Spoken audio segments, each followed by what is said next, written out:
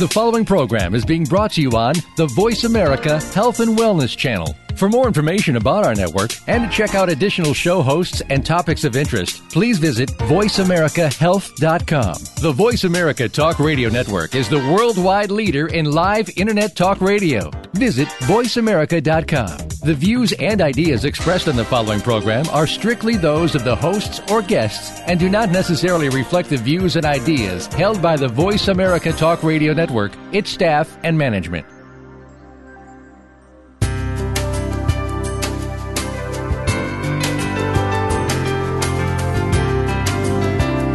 Good afternoon and welcome to Frankly Speaking About Cancer with the Cancer Support Community. Your host is Kim Thiboldeaux, President and CEO of the Cancer Support Community. This hour is designed to inspire, inform, and to help you live better with cancer. Now, here's your host, Kim Thiboldeaux. Welcome to Frankly Speaking About Cancer, an internet radio show that focuses on informing and inspiring people to live well with cancer. I'm Kim Thiboldeaux, President and CEO of the Cancer Support Community. The wellness community and Gilda's Club have united to become the Cancer Support Community, one of the largest providers of support in the United States and around the world.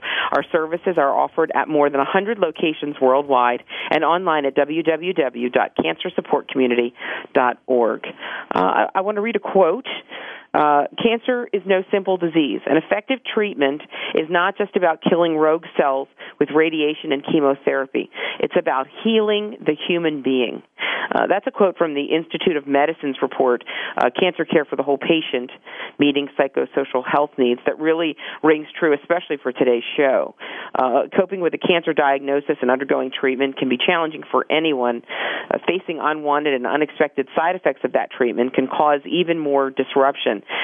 Fortunately, there are ways to be prepared for and to manage both the physical and emotional effects of treatment. On today's show, in conjunction with the recent release of our updated educational resource, Frankly Speaking About Cancer, Treatments and Side Effects, we will be addressing cancer treatments, some of the most common side effects, when you should contact your doctor, and tips for improving both your emotional and physical well-being.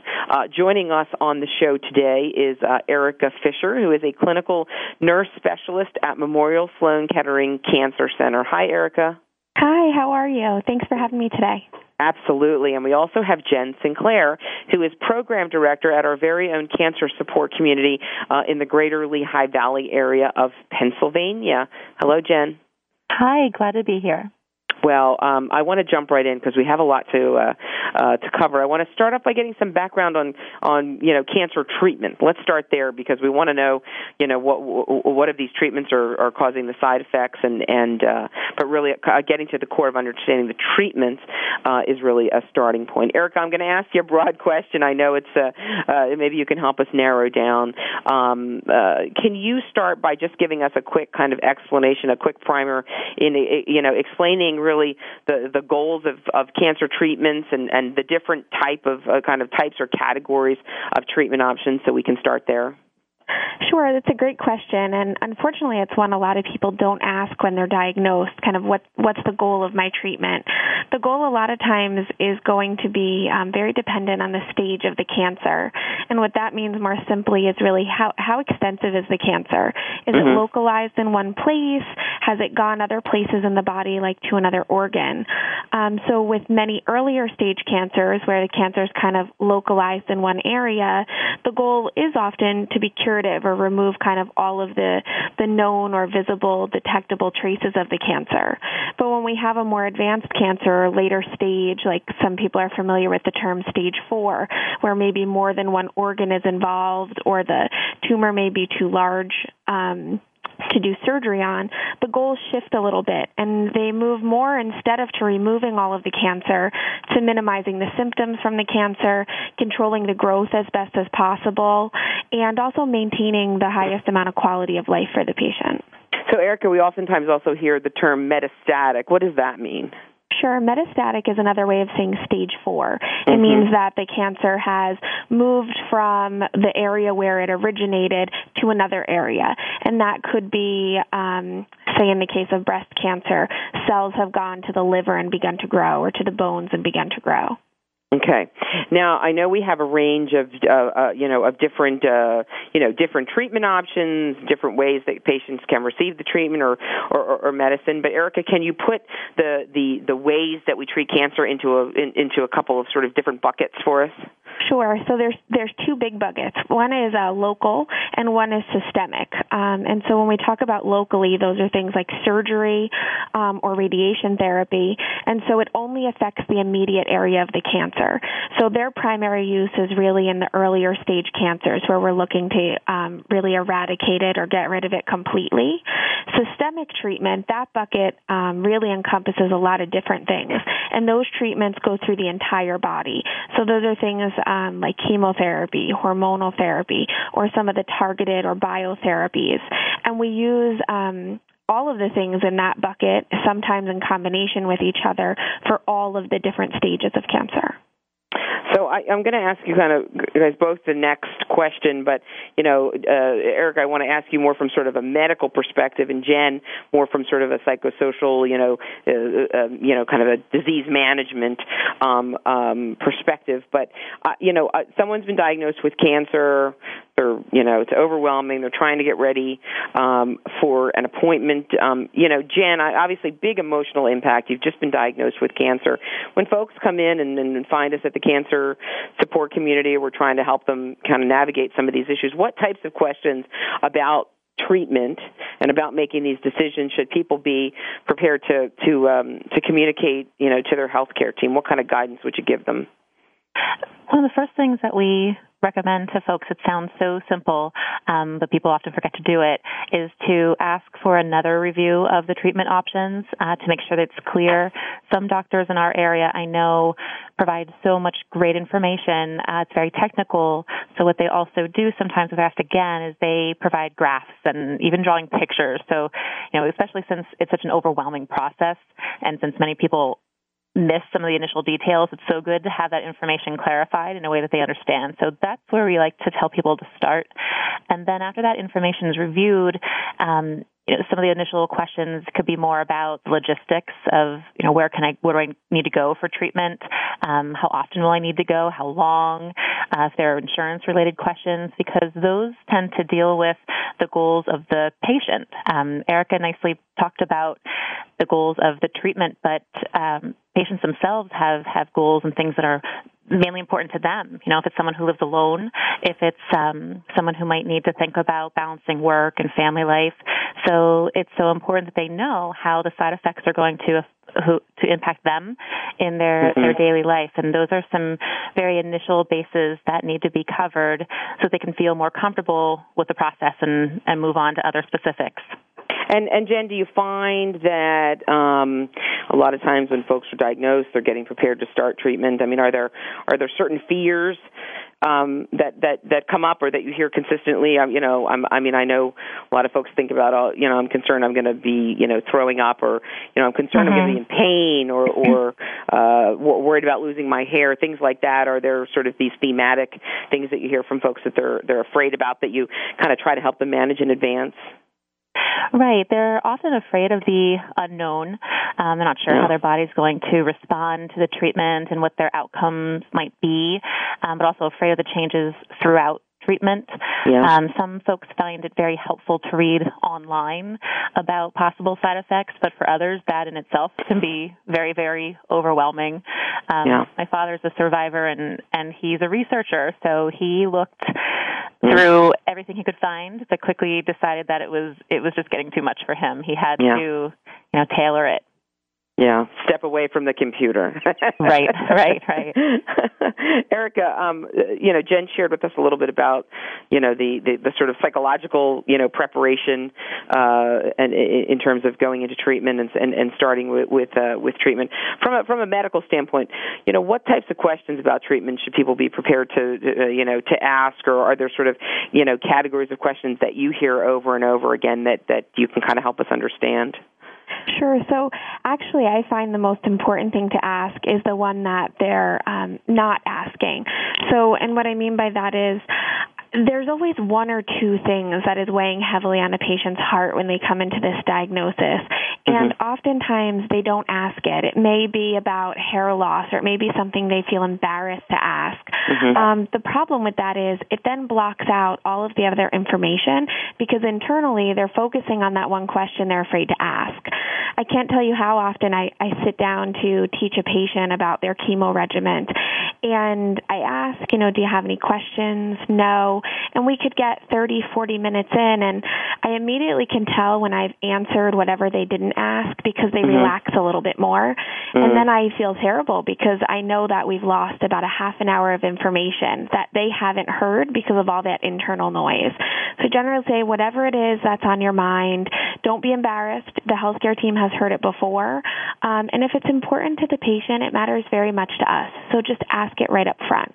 I think that's really good advice, and I think, like you said, you guys have heard all of this before. There's probably nothing that would shock you at this point, and they patients probably take comfort in knowing, hearing from you. Oh gosh, that's a question I hear, quite a bit, or not, not to be embarrassed or worried about asking something. Or I think also, Erica, not to think something's trivial.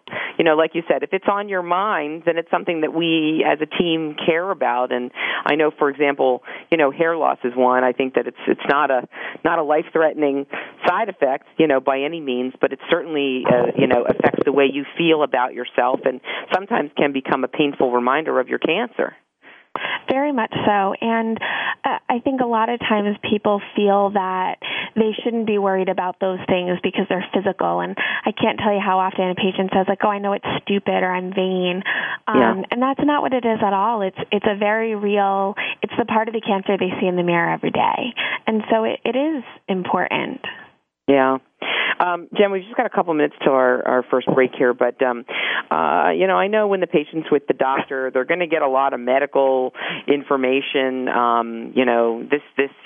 This treatment, when you look at the data, may be a little bit better than this treatment, but it might be a little more expensive, or maybe the side effect profile is different, or this, if you have heart issues, this treatment is better for this, patient if they have heart issues. And so, the patient walks away with the medical information, but sometimes they're trying to, make decisions over treatment A versus treatment B, and kind of all they have is the medical information. How do you help them with those kinds of decisions? Not telling them, pick one versus the other, but how do you help them put it into the context of their lives and their own values and what matters to them? Well, our network actually has a service designed to help patients prepare for that doctor's appointment, where the treatment decision will be made. It's called Open to Options. It's a question listing service. And as Erica was talking, I'm really glad to hear that so much time is dedicated to that. And you're right, these tough questions, or the ones they're hesitant to ask, might take a long time into the appointment to get to. So what this service is really designed to do is to help them feel more empowered from the start and engaged in that process. So in a sense, they'll be developing their own list of questions beforehand, and those questions deal in large part with the side effects and what to expect. We love when people take advantage of that service right away before starting. People can ask their local site if they have a trained person on staff to conduct one, or they can call the helpline. But in addition to that one-on-one service, our other more group-based programs can help tremendously, because they give people a chance to meet others who've chosen maybe a similar treatment.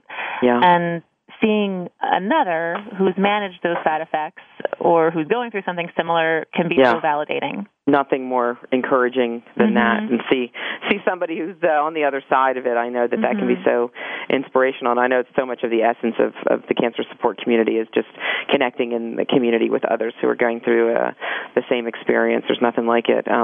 This is Frankly Speaking About Cancer. We're talking today about treatment side effects, managing those side effects. Our show today is being brought to you in part by Eisai, Genentech, and Amgen. We're going to take a quick commercial break here, but don't go away. We have so much more to talk about in terms of managing the physical, social, emotional, practical side effects of dealing with cancer treatment. This is Frankly Speaking About Cancer. We'll be right back.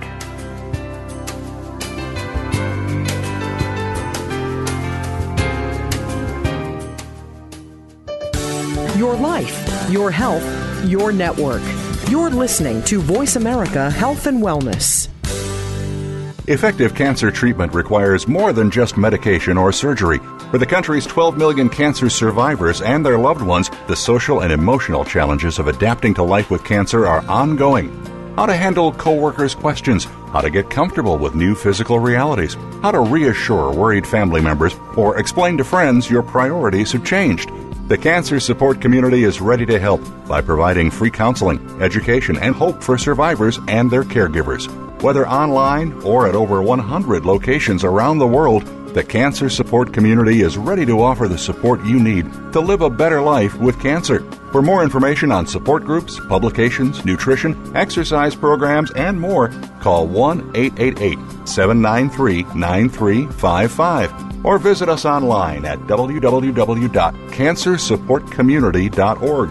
That's cancersupportcommunity.org. The Cancer Support Community, a global network of education and hope.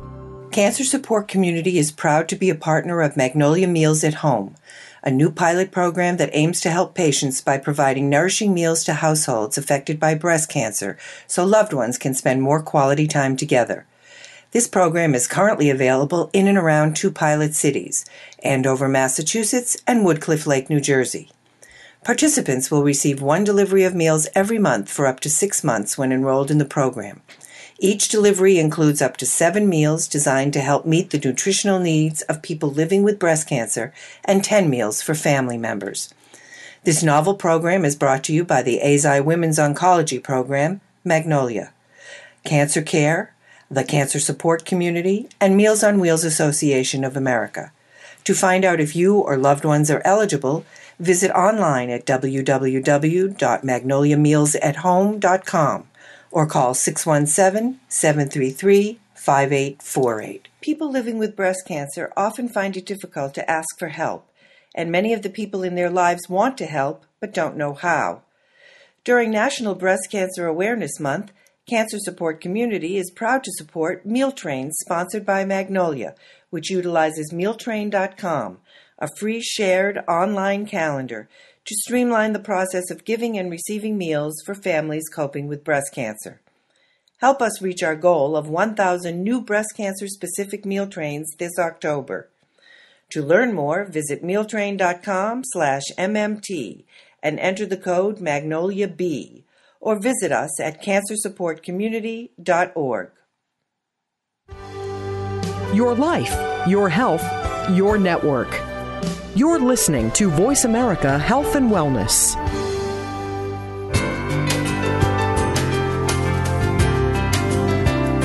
You're listening to Frankly Speaking About Cancer with the Cancer Support Community, an inspirational program offering the resources you need to live a better life with cancer. Now here's your host, Kim Thiboldeaux, President and CEO of the Cancer Support Community. Welcome back to Frankly Speaking About Cancer. I'm Kim Thiboldeaux, and today we're talking about cancer treatments and their side effects. We're talking with Erica Fisher and Jen Sinclair. In this next segment, we want to talk more about different side effects that you may expect and how to manage them, and kind of drill down on some of the more common side effects. Jen, let me just start with you. Another sort of a bigger picture question, but I know that sometimes when folks are coming into Cancer Support Community and they're getting ready to start treatment, they have, like you said in our first segment, and for those who are just joining us, really that idea of a fear of the unknown. And I think sometimes there can be, in the media, in the movies, a lot of myths and misconceptions out there about treatment and managing those side effects. I know we've come a long way in terms of managing side effects, but certainly it can be a pretty scary time starting treatment and not knowing what to expect. How do you talk to folks, Jen, about managing those fears and anxieties, really putting that out on the table and kind of getting to a better mental place to start your treatment? Absolutely. That fear of unknown usually has to do with a lack of a sense of control, especially if folks are hearing, as you said, from the media and from other people, and worrying that, wow, could this be me? If they're reading a statistic online thinking, or looking at the side effects in even some medications. Could this be me? All of our programs are actually designed to help people regain a sense of control, and we talk to people quite a bit about staying in the moment, staying present, to help them reduce the anxiety so that they can deal with these as they come. On another note, some of our group members, if they start coming regularly, can educate those who are newly diagnosed about a side effect maybe they weren't aware of, and so then in that sense, it can help the newly diagnosed folks maybe prevent complications in the future because they knew what to expect. So in a group setting, it can be talked about more sensitively, so that people feel like they're not alone. Mainly we want people to build that camaraderie. That's what we're all about. Yeah. No, I think that I think that's good advice. And Erica, I guess I would ask from a medical standpoint, what kind of advice can you offer folks that may be, afraid of possible side effects? Maybe I'll ask you to answer the question, really, where are we? Have we really made good advances in terms of helping people manage side effects? Are there certain things that we do to help prevent or, reduce certain side effects as folks are starting treatment, things we can change or adjust along the way as we go? I think we've made amazing headway, to be honest. I meet individuals every day that have these ideas in their mind from a family member or a friend that went through cancer therapy 5 years ago, 10 years ago, 15 years ago, and it might as well be 100 years ago, just because the things we have and the ways we know how to manage the side effects now are completely different. And so the things you're seeing on TV and in the movies aren't what it's like anymore. And I think it's an amazing, a really amazing thing to see in the medical field that we're not just developing ways to treat cancer, but we're developing ways to make the patient's experience going through treatment of cancer equally as important. And so, the main thing that I generally want to tell people is to not let the fear of the possible side effects prevent them from getting the treatment for their cancer. I've seen, unfortunately, although thankfully not often, patients become so afraid of, how nauseous they may be or how a long-term side effect they could potentially get from one of the medications that they opt to not get any treatment for their cancer at all. And so, patients really should know the healthcare team is with them every step of the way. They'll provide them information on what side effects to expect.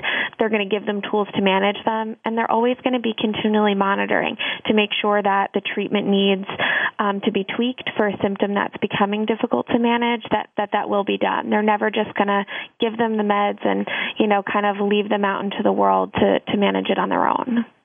Erica, do you find sometimes that maybe patients are suffering or enduring side effects that they don't need to because they might be afraid that, maybe the treatment's not working or maybe the doctor's going to stop the treatment and that would be bad? Or, is it important for patients to know that, again, oftentimes these things really can be managed, so it's so important that you really are open with your doctor and really share that? Extremely important. There is a culture of kind of, well, I don't want you to hold my medication or give me less of a dose, so I'm not going to tell you how bad the pins and needle feeling in my fingers are, or I'm, not going to tell you that I'm nauseous because I don't want you to change the dose. And so a lot of it is patient education, being able to make sure that as the team we're doing a good job on our end and in letting the patient know that they don't have to do that, but also it can actually make the side effect worse over time if they're not being managed appropriately. And so then we could wind up being in a case where, it goes so long without us knowing that they're having a symptom that it's much harder to control later. So I absolutely encourage them to, as soon as something is happening, let the healthcare team know because it's much easier to manage up front. And in some instances, is it true that that just because you're having side effects doesn't necessarily mean that they're automatically going to stop the treatment, that they may give you a little bit of a kind of a break or longer break between treatments, or maybe they'll reduce the dose so you don't have the intensity? Exactly. Sometimes it's also a matter of just incorporating what we call a supportive medication into the regimen. So something to help specifically target that symptom. Nausea is a good example. So we give medications before chemotherapy to help prevent nausea, but then we also give additional ones for at home to be additionally supportive and kind of boosted. And so sometimes it's adding or changing the supportive medications, or it may be adding an extra few days or a week between treatments to give the body some additional rest. So very rarely does it involve completely stopping or withdrawing a treatment. Yeah. Jen, we've been talking about sort of the medical management of some of these side effects, but I know there's so many sort of, complementary and, integrative ways that we can also, help patients with side effect management. There's a lot of great data to show that, not only do you want to think about medical management, but some of these other sort of techniques that we employ side by side with the medical management to help even further. Can you talk about some of those kinds of programs and interventions? Sure. Some of our members find that the gentle movement classes we offer, that could be yoga, Tai Chi, or Qigong, they find them very, very helpful in helping them regain balance, especially if neuropathy was a side effect they were experiencing. The classes don't reverse all of the effects necessarily, but they do help people feel more in control of their body. Also, members have shared that the expressive arts classes and also our meditative practices classes help them ease their pain. One thing that I like to remind folks when they call in is that one of our goals at Cancer Support Community is to teach people a skill that they can use outside of the workshop. So they hone the skill and they practice in front of the instructor and with the group, but for instance, if they're experiencing pain or nausea or discomfort at the home or in the hospital, some of these techniques that they practice with us can be done elsewhere so that it really carries over in the day-to-day. I think that's I think it's good advice, and I know that when we look at the data now, Jen, it's just about everybody diagnosed with cancer or other serious illnesses, don't just want to use the medical tools to help manage their illness. They understand that by employing some of these other techniques, some of these exercise programs, yoga programs, meditation, even by participating in support groups, we do support groups online, and we found that patients who participated in online support groups had a decrease in their reaction to pain. They were better able to manage their pain just by being in a support group online and connecting to others. So, Jen, I think it's important. I think you'd agree that there are so many tools out there in addition to the medical management. So many tools out there to help you manage the symptoms and side effects of cancer.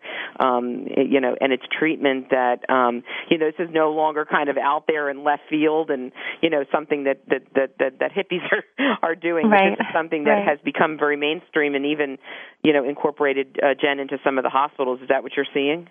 Exactly. And we have a good relationship with the hospital networks in our area, but it's so pleasing to hear when referrals come directly from the physicians, that they really believe in it, and that their patients are seeing that when they bring it up to their doctors, they're glad that it's an integrative approach, that they're getting both sides, the complementary integrative as well as the medical. So it really has become more endorsed by the medical community, and we hear even in our small area hospitals that are doing some yoga classes on site and some art therapy, even going into the infusion centers, whether it's working with the kids or the adults.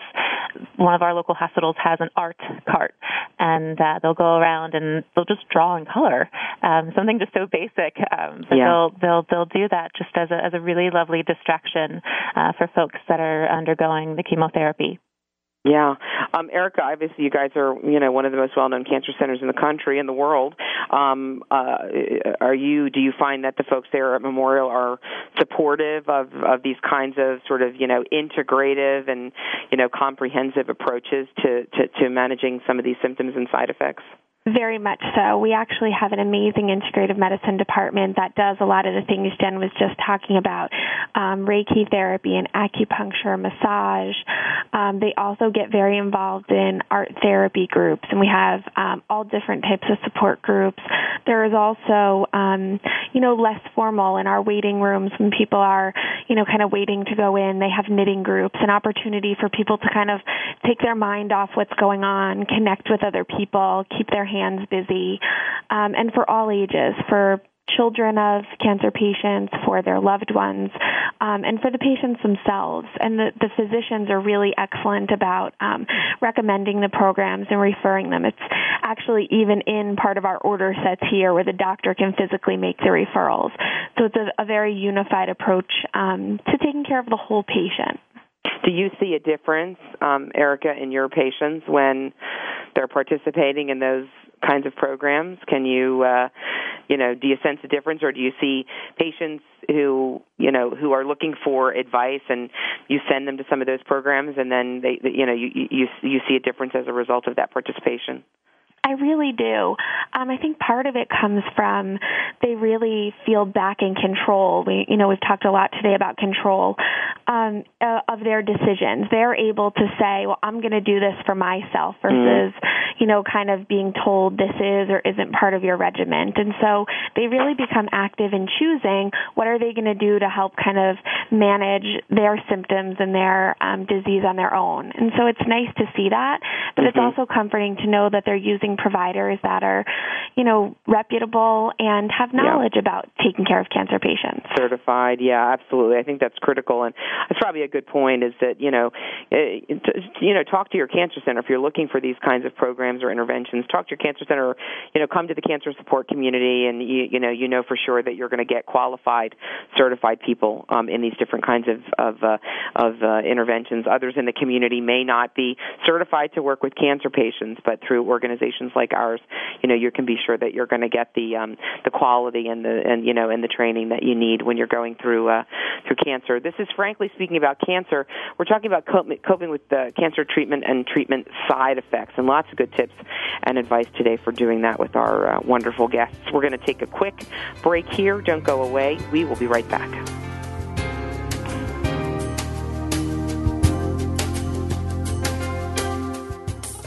A fresh look at today's health. Voice America Health and Wellness.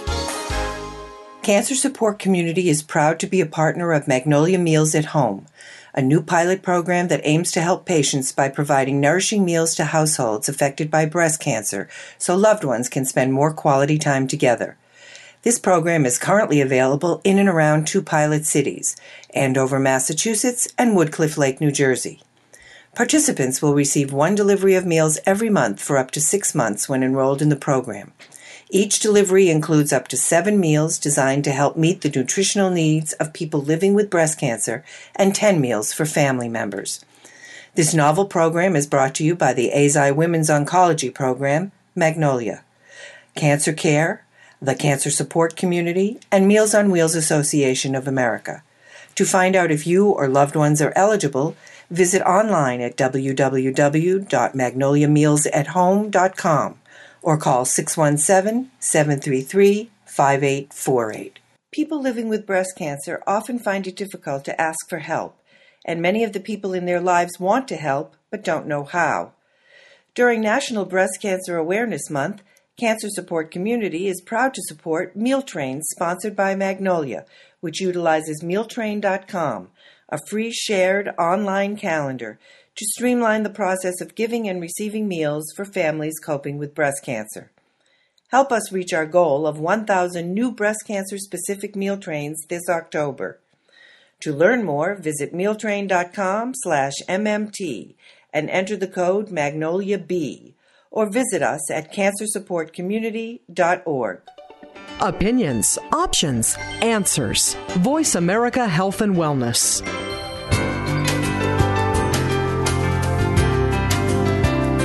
You're listening to Frankly Speaking About Cancer with the Cancer Support Community, an inspirational program offering the resources you need to live a better life with cancer. Now here's your host, Kim Thiboldeaux, President and CEO of the Cancer Support Community. Welcome back to Frankly Speaking About Cancer. I'm your host, Kim Thiboldeaux, and today we're talking about cancer treatments and side effects with Erica Fisher, clinical nurse specialist at Memorial Sloan Kettering Cancer Center in New York, and Jen Sinclair, program director at the Cancer Support Community of Greater Lehigh Valley in Pennsylvania.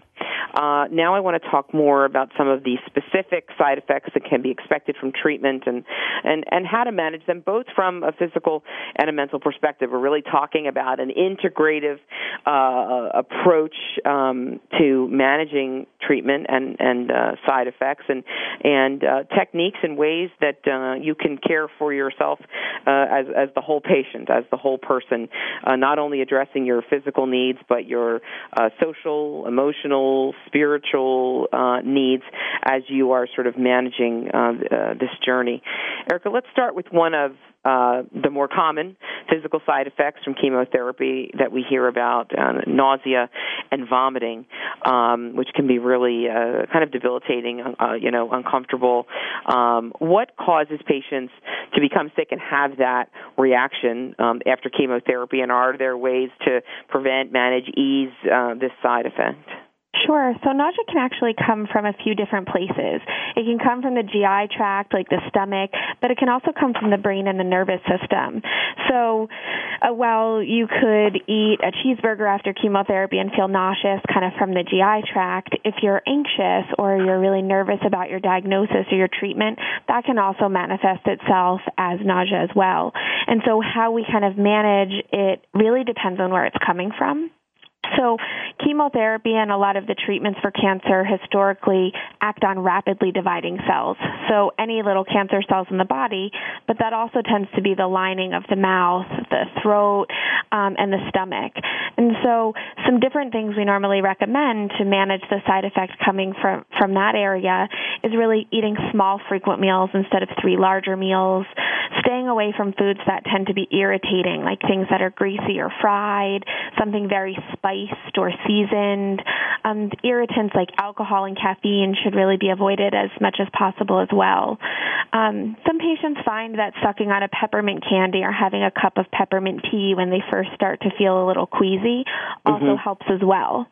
When we talk about it a little more from kind of the nervous system or being anxious and worried, doing deep breathing, relaxation techniques like yoga or guided meditation is often very useful. And then kind of pulling in some of those integrative therapies we were just talking about, like massage and acupuncture, can also be really useful for patients that are looking for kind of a non-medication way to manage this. I think those are all great tips and good advice, and I know those are some of the things that we list out in our Frankly Speaking booklet. So I think that's great information. Jen, I know that another common side effect that goes kind of right along with nausea and vomiting, one that is common and again can be really debilitating is fatigue, and which is different from being tired. What methods of coping with fatigue, with that type of exhaustion, do you guys offer? And when people come to CSC programs and kind of in our materials, different interventions, what are some of the things that you guys utilize to help patients combat fatigue? We've held programs in the past with a nurse who titled her fatigue workshop, My Get Up and Go Has Got Up and Left. And so people were attracted to that because they could relate to it. And you're right, it's different than just being tired. Tired could be helped with some rest or a nap. And cancer-related fatigue is very, very different. And so the nurse covered some techniques about how people can cope, such as keeping a routine, conserving energy for priority tasks, setting limits, which is very tough for those of us and for many of our members who are used to just doing so much and saying yes to so much and being helpers themselves. So setting limits, those kinds of things. But in addition to those ideas, again, I'd really refer to our general movement classes since they help people increase flexibility and slowly gain some of their strength back. Even when exhaustion is so heavy, we encourage people to just pace their goals, start slow and increase as you can. Once they start, if they just get to the class and, maybe try to do a little bit or observe and participate slowly, that gives them a sense of accomplishment, which is so important because cancer-related fatigue isn't just the physical tiredness, but it's also the mental and emotional. So overall, that stress reduction and self-nurturance and the power of being around people who can understand is so crucial. I think it's critical, and I think that fatigue, and Erica, maybe you just want to take a quick minute to speak to this as well, but, I think people think fatigue is just you're tired, and so if you rest, you're going to feel better. But it really is something quite different, isn't it?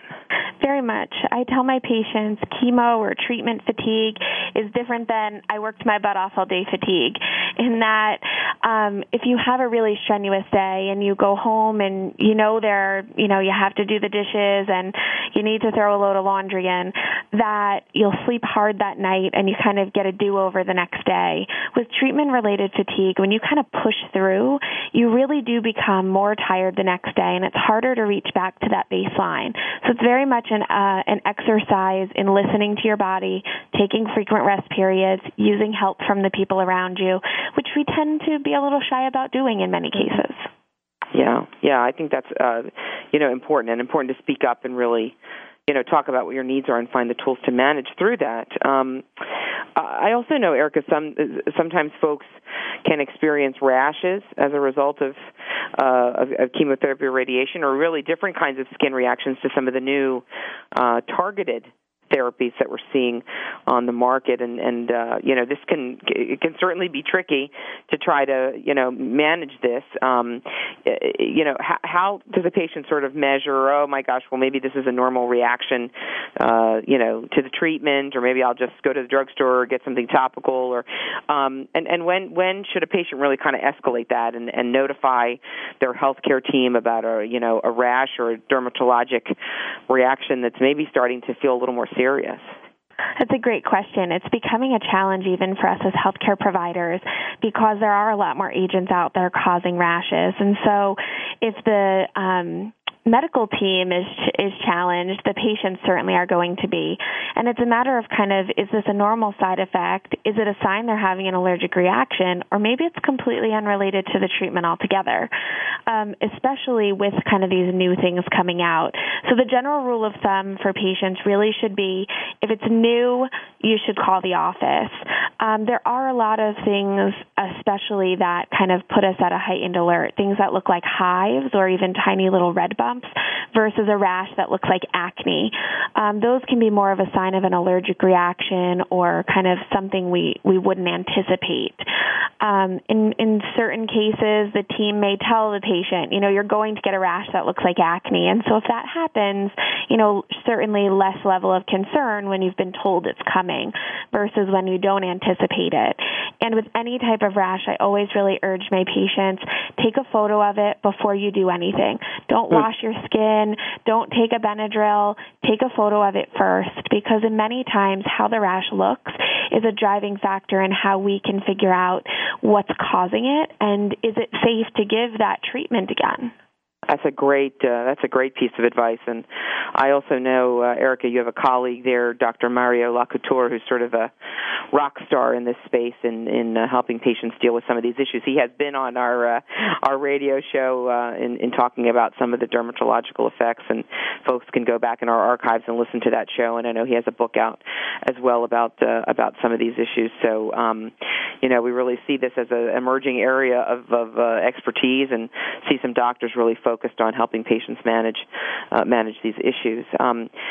Jen, we've got a few minutes until our next break here, but we've got to take a couple minutes here to talk about, from a side effect standpoint, the emotional impact of a cancer diagnosis, and certainly we know that social and emotional impact can have both a psychological impact on patients and also a physical impact on patients. Can you talk about that and some techniques to really manage that? Right. One of our long-term members, she let her grandchildren touch her bald head as a way to really normalize it. And I think she actually had something, she let them finger paint a little bit on their head and just kind of really brought some humor in to the situation. Yeah. That's how their family coped with it. And then when her hair started to grow back in between treatments, the kids could feel that fuzzy, soft hair growing back in. And what's so important about that story is that it made the whole process less scary for the kids, and in turn, she could receive more love and attention. Yeah. And in terms of how, that can kind of, how some of those emotions can, have a physical impact, and some of the things that we're doing to help patients manage that, Jen?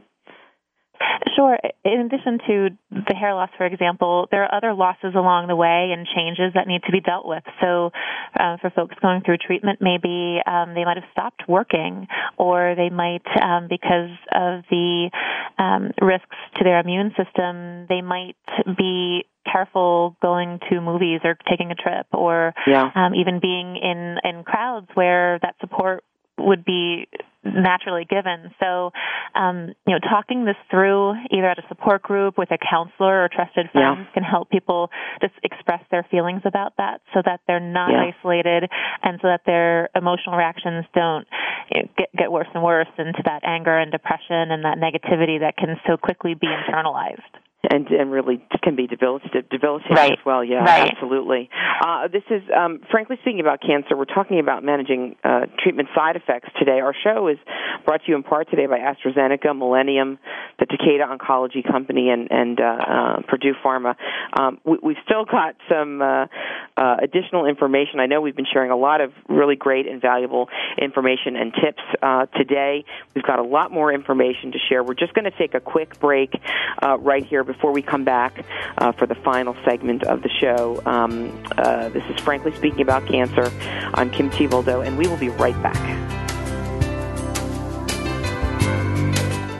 Opinions, options, answers. Voice America Health and Wellness. Cancer Support Community is proud to be a partner of Magnolia Meals at Home, a new pilot program that aims to help patients by providing nourishing meals to households affected by breast cancer so loved ones can spend more quality time together. This program is currently available in and around 2 pilot cities, Andover, Massachusetts, and Woodcliff Lake, New Jersey. Participants will receive 1 delivery of meals every month for up to 6 months when enrolled in the program. Each delivery includes up to 7 meals designed to help meet the nutritional needs of people living with breast cancer and 10 meals for family members. This novel program is brought to you by the AZI Women's Oncology Program, Magnolia, Cancer Care, the Cancer Support Community, and Meals on Wheels Association of America.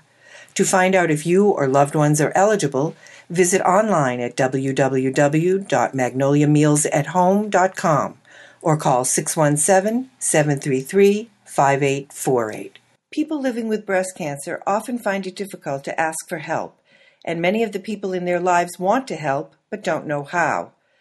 During National Breast Cancer Awareness Month, Cancer Support Community is proud to support Meal Train sponsored by Magnolia, which utilizes mealtrain.com, a free shared online calendar to streamline the process of giving and receiving meals for families coping with breast cancer. Help us reach our goal of 1,000 new breast cancer-specific meal trains this October. To learn more, visit mealtrain.com/MMT and enter the code MagnoliaB, or visit us at cancersupportcommunity.org.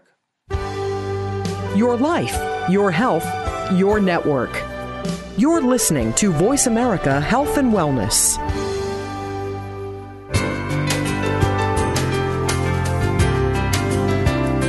You're listening to Frankly Speaking About Cancer with the Cancer Support Community, an inspirational program offering the resources you need to live a better life with cancer. Now here's your host, Kim Thiboldeaux, President and CEO of the Cancer Support Community. Welcome back. I'm Kim Thiboldeaux, and this is Frankly Speaking About Cancer. Our show today is sponsored in part by McKesson's Giving Comfort program, Bristol Myers Squibb, and Morphtec.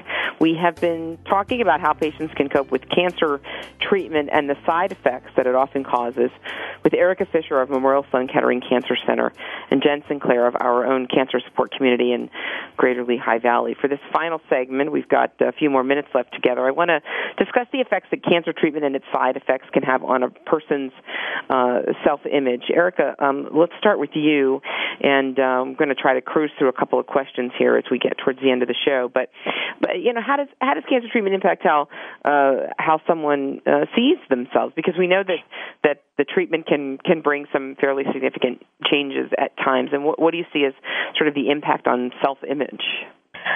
There's a lot, and it's not just for women, which is, I think, what people traditionally think. Even men really struggle with this, and there are a lot of changes that go on in the body during cancer treatment, some much more visibly apparent than others. Things like hair loss, which Jen had touched upon before, but the removal of a breast or a testicle for cancer treatment, loss of fertility due to cancer therapies, weight gain or loss, tubes and drains, they really all impact how patients perceive themselves, but also how they believe others see them. And so one of the things that we really encourage them is to talk about it even before it happens. So before you're going into surgery, talking with your partners and your family member about the potential changes to your body and how you're going to deal with those things together. Yeah, and Erica, I just want to quickly touch on. I mean, at the beginning of the show, you said that sometimes there are issues that patients don't want to talk about, that they're embarrassed to talk about, or they think don't necessarily kind of relate to their cancer treatment. I imagine one of those issues is sexuality, and we know that there can oftentimes be side effects that impact the person's sexuality and intimacy. But I'm sure there are patients who think, "Gosh, this doctor's treating my cancer. Why should I talk to them about my sex life?" But again, it's a physical impact. It's a part of a patient's life that they really do have the right to address and talk about. Very much so. And, I put the responsibility is dual. It really is the patients to bring it up, but it's also on the healthcare team. And this is something I teach a lot of our nurses as they come on that, and it came from my own experience. I was a younger nurse, and I was seeing a patient who was, had finished 4 months of chemotherapy, and she, very shyly asked me when her husband stepped out of the room, so when is it okay for us to start having sex again? And I thought, oh my goodness, I had never told them at the beginning that it was okay to still be intimate with each other during the treatment. So here they are 4 or 5 months later, still looking for that permission. And so it's important, one, that patients step out of their comfort zone and ask, but that as nurses and doctors, we step out of our comfort zone and bring those topics up. Yeah, no, I think it's so important. Jen, I imagine you're dealing with a lot of folks who are trying to figure out how to cope with these changes, physical changes brought on by treatment, and that it can certainly impact how a person feels about themselves and about their self-image. What are some of the techniques that you use there at Cancer Support Community to help people manage through that? This question makes me think of a poem that one of our members brought in years ago. It's titled "What Cancer Cannot Do." So again, as Erica and we've already talked about some of the common changes and challenges that people internalize, this poem talks about how there are some things that the diagnosis cannot take away. That's worth exploring. It's so important for survivors to know that cancer doesn't need to define them totally by their appearance and by some of the limitations. There are many ways that they can improve their self-image and their self-esteem by learning a new skill or a hobby. For instance, one of our members stopped working and then therefore lost opportunities for compliments and feeling successful and that rewarding environment. But she started taking some of our expressive arts classes and found that she was really quite talented.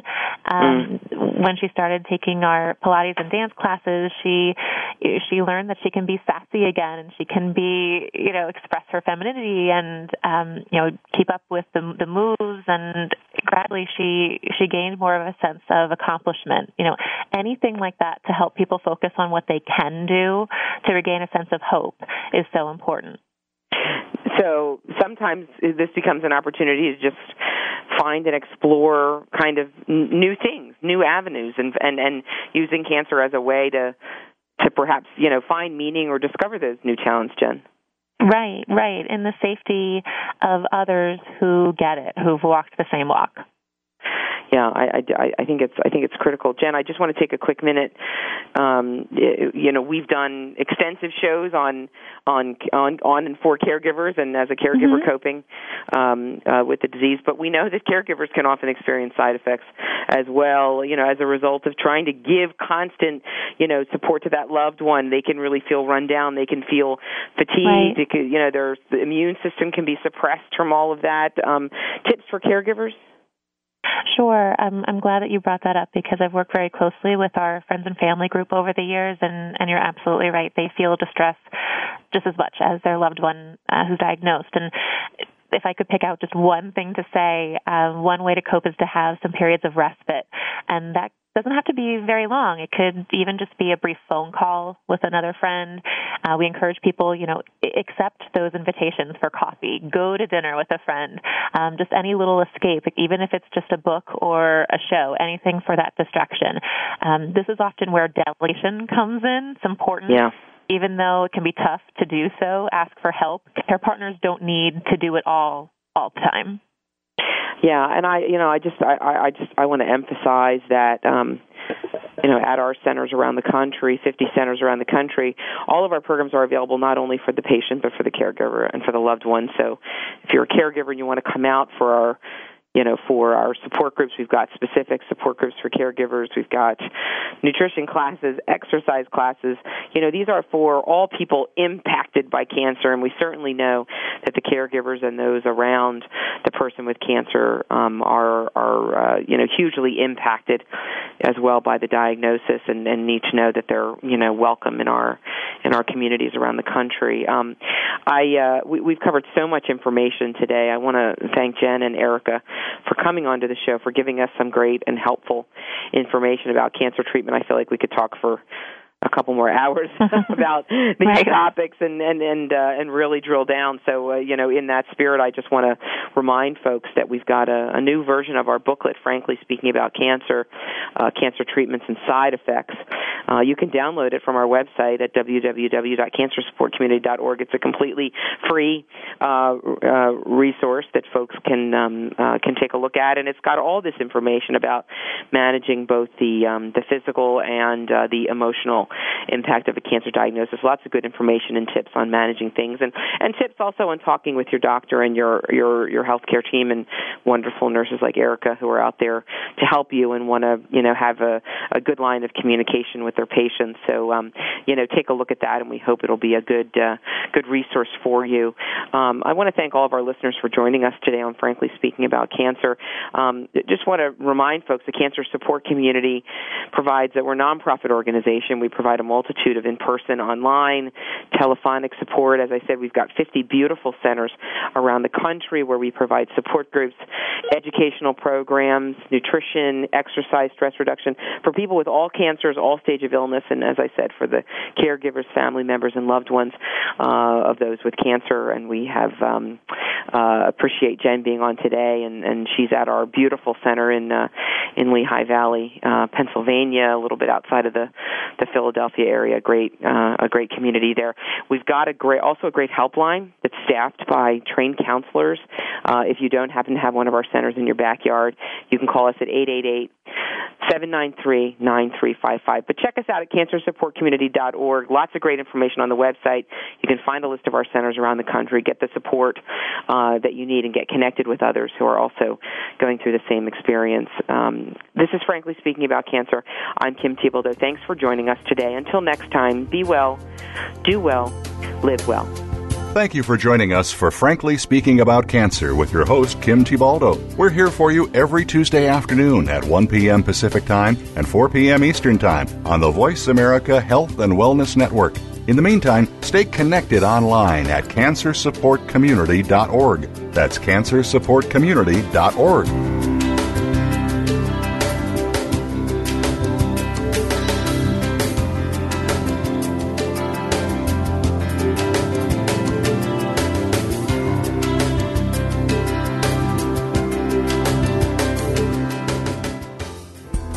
Thanks again for listening to the preceding program, brought to you on the Voice America Health and Wellness Channel. For more information about our network and to check out additional show hosts and topics of interest, please visit voiceamericahealth.com.